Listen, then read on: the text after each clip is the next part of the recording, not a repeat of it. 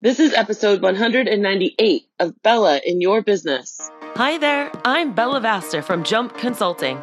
You might know me from CBS, NBC, Fox, Huffington Post, Entrepreneur, or maybe you've seen me speak on stage or read my book, The 4 Dogs That Every Business Owner Needs. In any case, get ready because you're about to get your hashtag Bella butt kicking in this next episode of Bella in Your Business. So what do you say? Let's get ready and jump.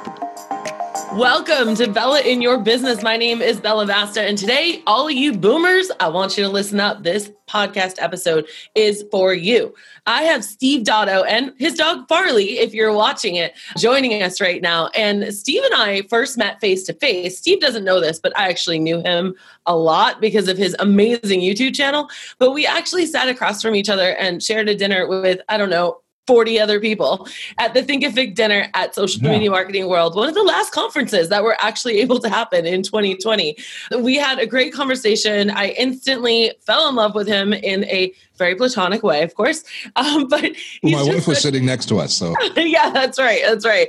And I just wanted to bring him to you because I think that we talk so much about millennials or Gen X and Gen Z that we should really throw this one to the boomers. And there's no one else better than to talk other than Steve. Steve has made a name for himself on YouTube and in many other places by helping break down all these tech fears. So if you're out there and you're listening and you're like, oh my gosh, I hate choosing software for my company. I hate what's the Slack? What's all this new stuff that kids are doing?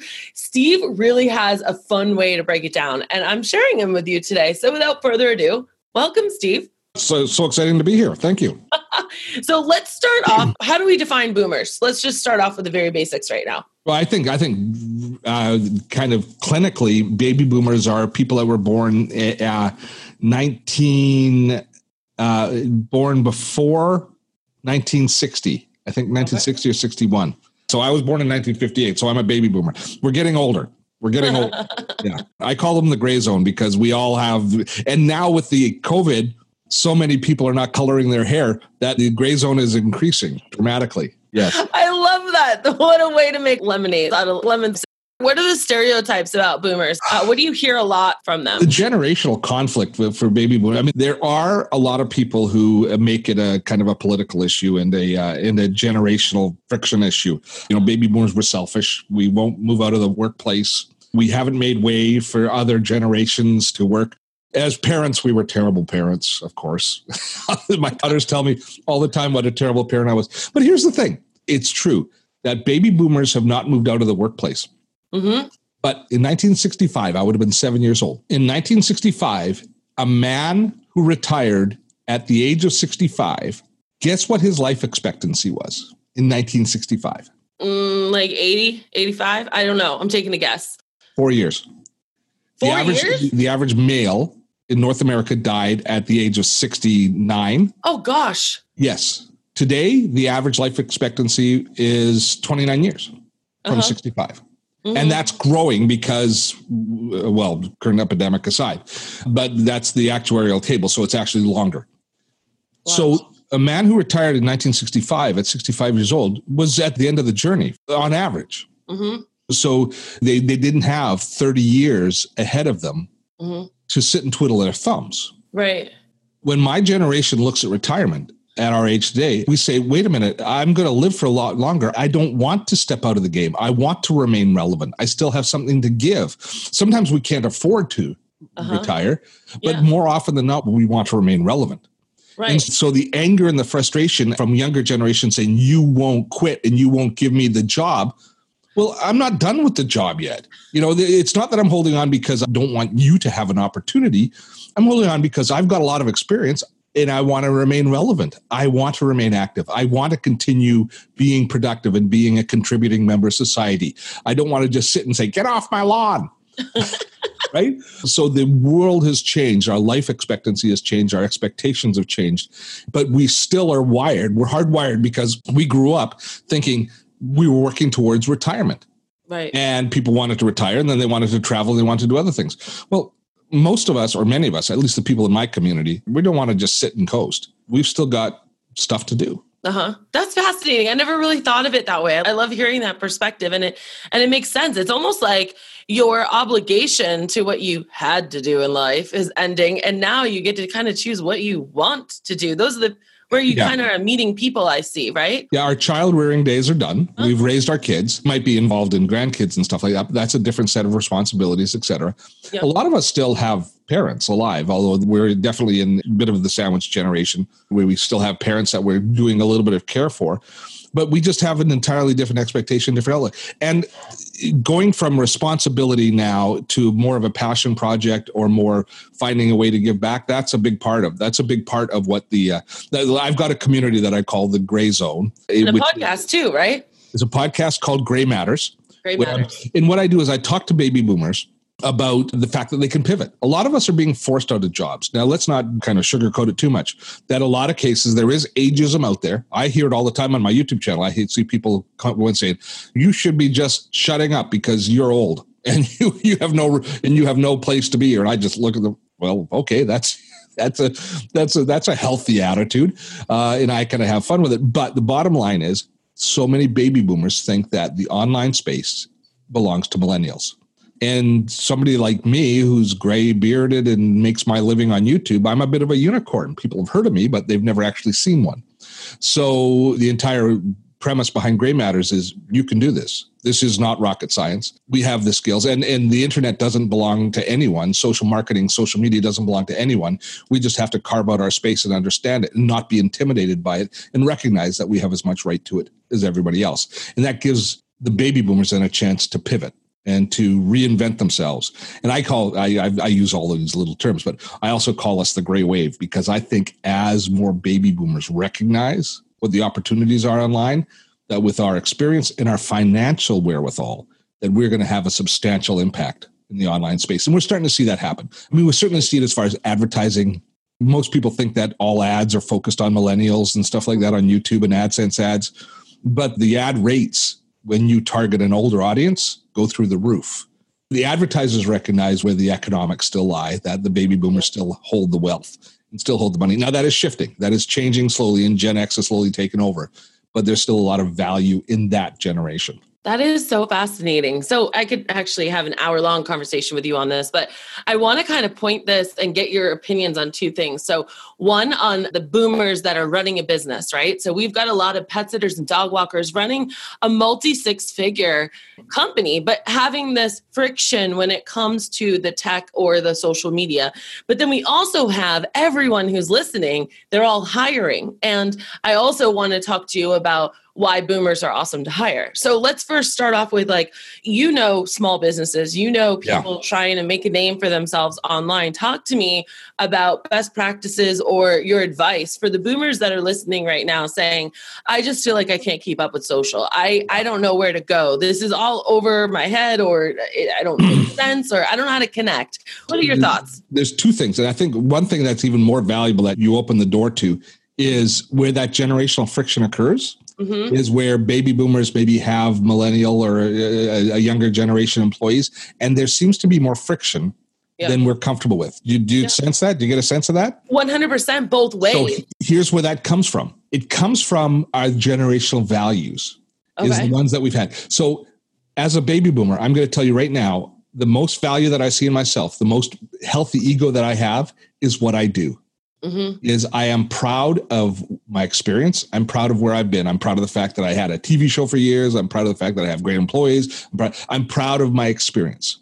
With all due respect, millennials often confuse experience with something you can search. Mm-hmm. I say I had a TV show for 20 years in Canada that was seen by millions of people. And a millennial goes, big whoop, I posted a video of my cat falling off the back of its couch and I got 1 million views. So what's so special about you? Now, another baby boomer who recognizes that I did this show says, wow, you were successful in a competitive industry. I've got respect for you. Yeah. It comes down to respect.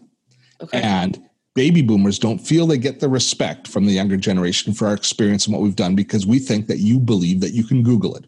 And now that's a two-way street because we don't necessarily respect your capabilities because we think there's other kind of sacred cows of how baby boomers look at millennials. And I'm not going to roll out those tropes because you might find them insulting, but you know what they are. No, it's okay. That's where the conflict occurs. I don't think it comes down to work ethic or any of the other things that people often think about. It comes down to our values and it comes down to respect.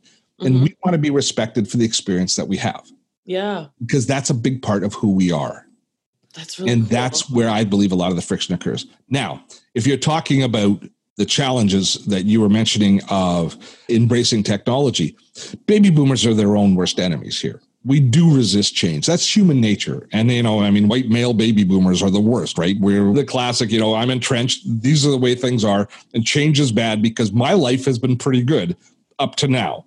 So dealing with change for us is incredibly difficult. But we dig in our heels and we think that just because we did things one way, that it should be done. I always like to refer to how we communicate. So baby boomers are probably more comfortable communicating by telephone. And we look at people that are texting or using instant messaging tools as not real communications. You can't build real relationships this way. We exhibit tremendous amounts of generational arrogance where we think the way we did things is best and we can't possibly do something this new way. It can't be as good. I think we have to take a step back and say, wait a minute, there are other ways. And you know what? If somebody's comfortable in the online space, communicating back and forth, and they want to book an appointment by texting, who am I to say no? That's what they're comfortable with. They don't necessarily like talking on the phone. That's okay. You just brought up a really good point, and it's something that we're actually talking a lot about in my mastermind as COVID is hitting us and how consumer behavior is changing. Keep going on that, because I think that giving people options isn't necessarily just about their preference, but as I'm hearing you, it's sparking this thing in my idea of reaching different generations. So, the 32-year-old new mom might want to text and get a pet sitter over there, but the baby boomer might want to talk to you on the phone. But if you were to talk on the phone with a millennial, they'd be like, make an appointment. I can't believe you just called me. Right? Yes. So that's what I'm hearing. We have to be flexible. And you're in a unique industry because as we move more into the gig economy, I think that a lot of your labor force is going to be baby boomers. Yeah. But a lot of the store owners are going to be millennials. A lot of the servicers. It's definitely already happening. And I see that a lot of people kind of miss out on going back to what you said, the value, and they want to feel respected for their experience that they've had. And, I used to find those are the workers that you don't even have to worry about because they have that, generally speaking, the stronger work ethic, or they're going to really work to understand your business have you present it right. Although if you don't have a strong business or present it right through manuals, training, all that stuff, they're going to also feel very lost and not connected with you. That's what I was going to say is if you are a millennial business owner and you're hiring baby boomers, you have to understand that historically we used to ship completed software. That's the best way I can say it. I love it. We grew up with an employee manual. Yeah. And with a job description that was detailed, that we worked towards and that we did. You can't see on the shelf, but I've got a bunch of software back there from when I started in the industry. And in the age of Google, which how long was Gmail beta? 8 years? Did Google ever release a proper manual or a tutorial on how to use any of the tools? No, they just released the tool and let people kind of figure out. Yeah. That's not what we did. We wrote manuals, we proofread it, we printed it. To release a piece of software, we had to go to Gold Master where we had to test it. There was none of this releasing beta versions online and then fixing it as people discovered mistakes. No, we had to figure out everything that went wrong in a piece of software with the current operating system and then entrench it all in disks for a 3-month process of publishing, getting it duplicated and printed in Asia before it was shipped across and to be released into the stores. We finished things. You are like lighting my brain on fire right now because that is such a great example. Not only just a great example, but also ties into your YouTube channel, which I want you to tell us about too. But, all these pet sitters, they start off with like handbooks and manuals, which my company actually sells, right? And then they go into video training, which my company also sells. We're actually coming out with something like that. Cool. But that's like why I imagine your channel is so amazing because you're giving the baby boomers that step by step because there is no direction book for them to open up. The direction book is your YouTube channel. Tell us more about that. The main channel is Dottotech, which is a how-to channel, and we teach 2 basic threads. We do productivity, so a lot on Evernote or Google Calendar and just basic productivity tools and apps. And people go there to say, oh, I didn't know you could do that, or for basic tutorials. It's not really a training channel because we look at a one feature or one way of doing things, and I open your eyes to it so that you can figure out that it's possible to do those things. The other aspect is really content creation, which is a lot more of my passion. Creating video, teaching people how to create content, how to be a creator of some sort. And so we follow those two kind of main themes. But I got to tell you that if I could find a way to charge for it, I could make a full-time living doing support, just answering questions. The number of questions people ask on YouTube that are so simple, people don't know anymore to look for the training and support materials that the companies do release. So you just said something that sparked my brain again. Facebook Live. We're going to be able to start charging for our Facebook Live. So you might be able to do that. Your channel, I'm looking at it right now, the Dotto Tech, it only has, it's a very small one, only 294,000 subscribers. That's incredible. And your videos, I'm not even going to misspeak. Tell me like the most hits that you've got, because these videos are. Oh, we've got videos with over 1 million views. And, most of my videos. Solving Wi-Fi issues, tips and tricks, 1 million views. Google Maps, 1.1 million views. Yeah. So those are the outliers. The average video is going to get between in the first month, which is kind of as long as I usually track. Mastering your AirPods. I love this. It's awesome. They have done well. But the average one gets between 8,000 and 12,000 views in the first month, which is good.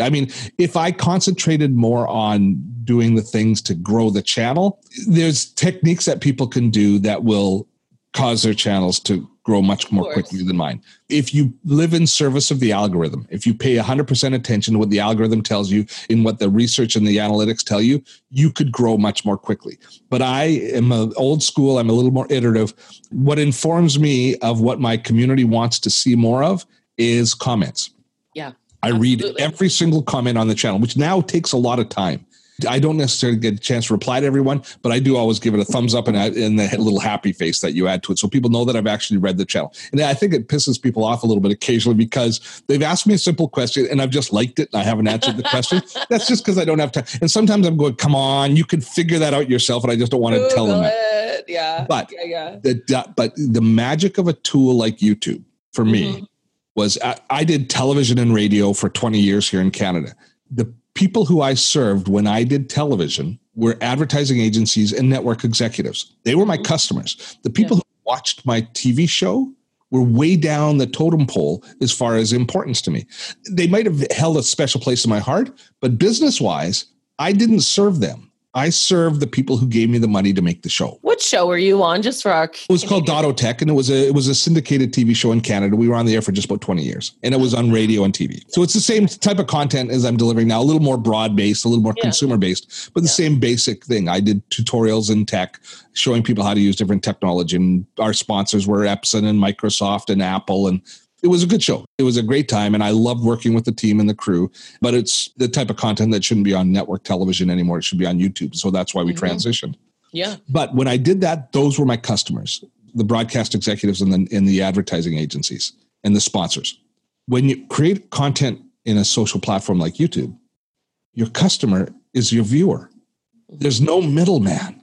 I don't have to worry if Apple's pissed off at me because I said something negative about their product or I praised, it doesn't matter. There's no sacred cows.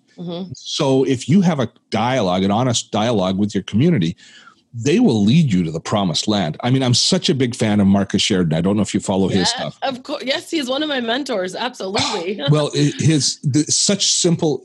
They ask you answer. They ask you answer. And that's what I started to do intuitively, but I entrenched it when I read Marcus's book. When you read the comments from your community, they tell you what they want. Yeah. I'm sure it's in your business too. Absolutely. I wrote 500 blogs in my pet sitting company because of that. 500. Yes. They're always asking. It's just we have to listen. Listen. So that's what my YouTube channel is. At any rate, it's there to answer questions and to help people along. And then from there, I transition them. I can get them interested. If they're a baby boomer, I try and get them into Facebook, into the gray zone, or we get them on our newsletter. We also do, one of the biggest things I do is I do a weekly webinar called Webinar Wednesday, where we do a free tutorial on some topic. And it's free training. I'm very proud of it. We were up to 133 webinars where we've taught people all sorts. Every week, it's something new.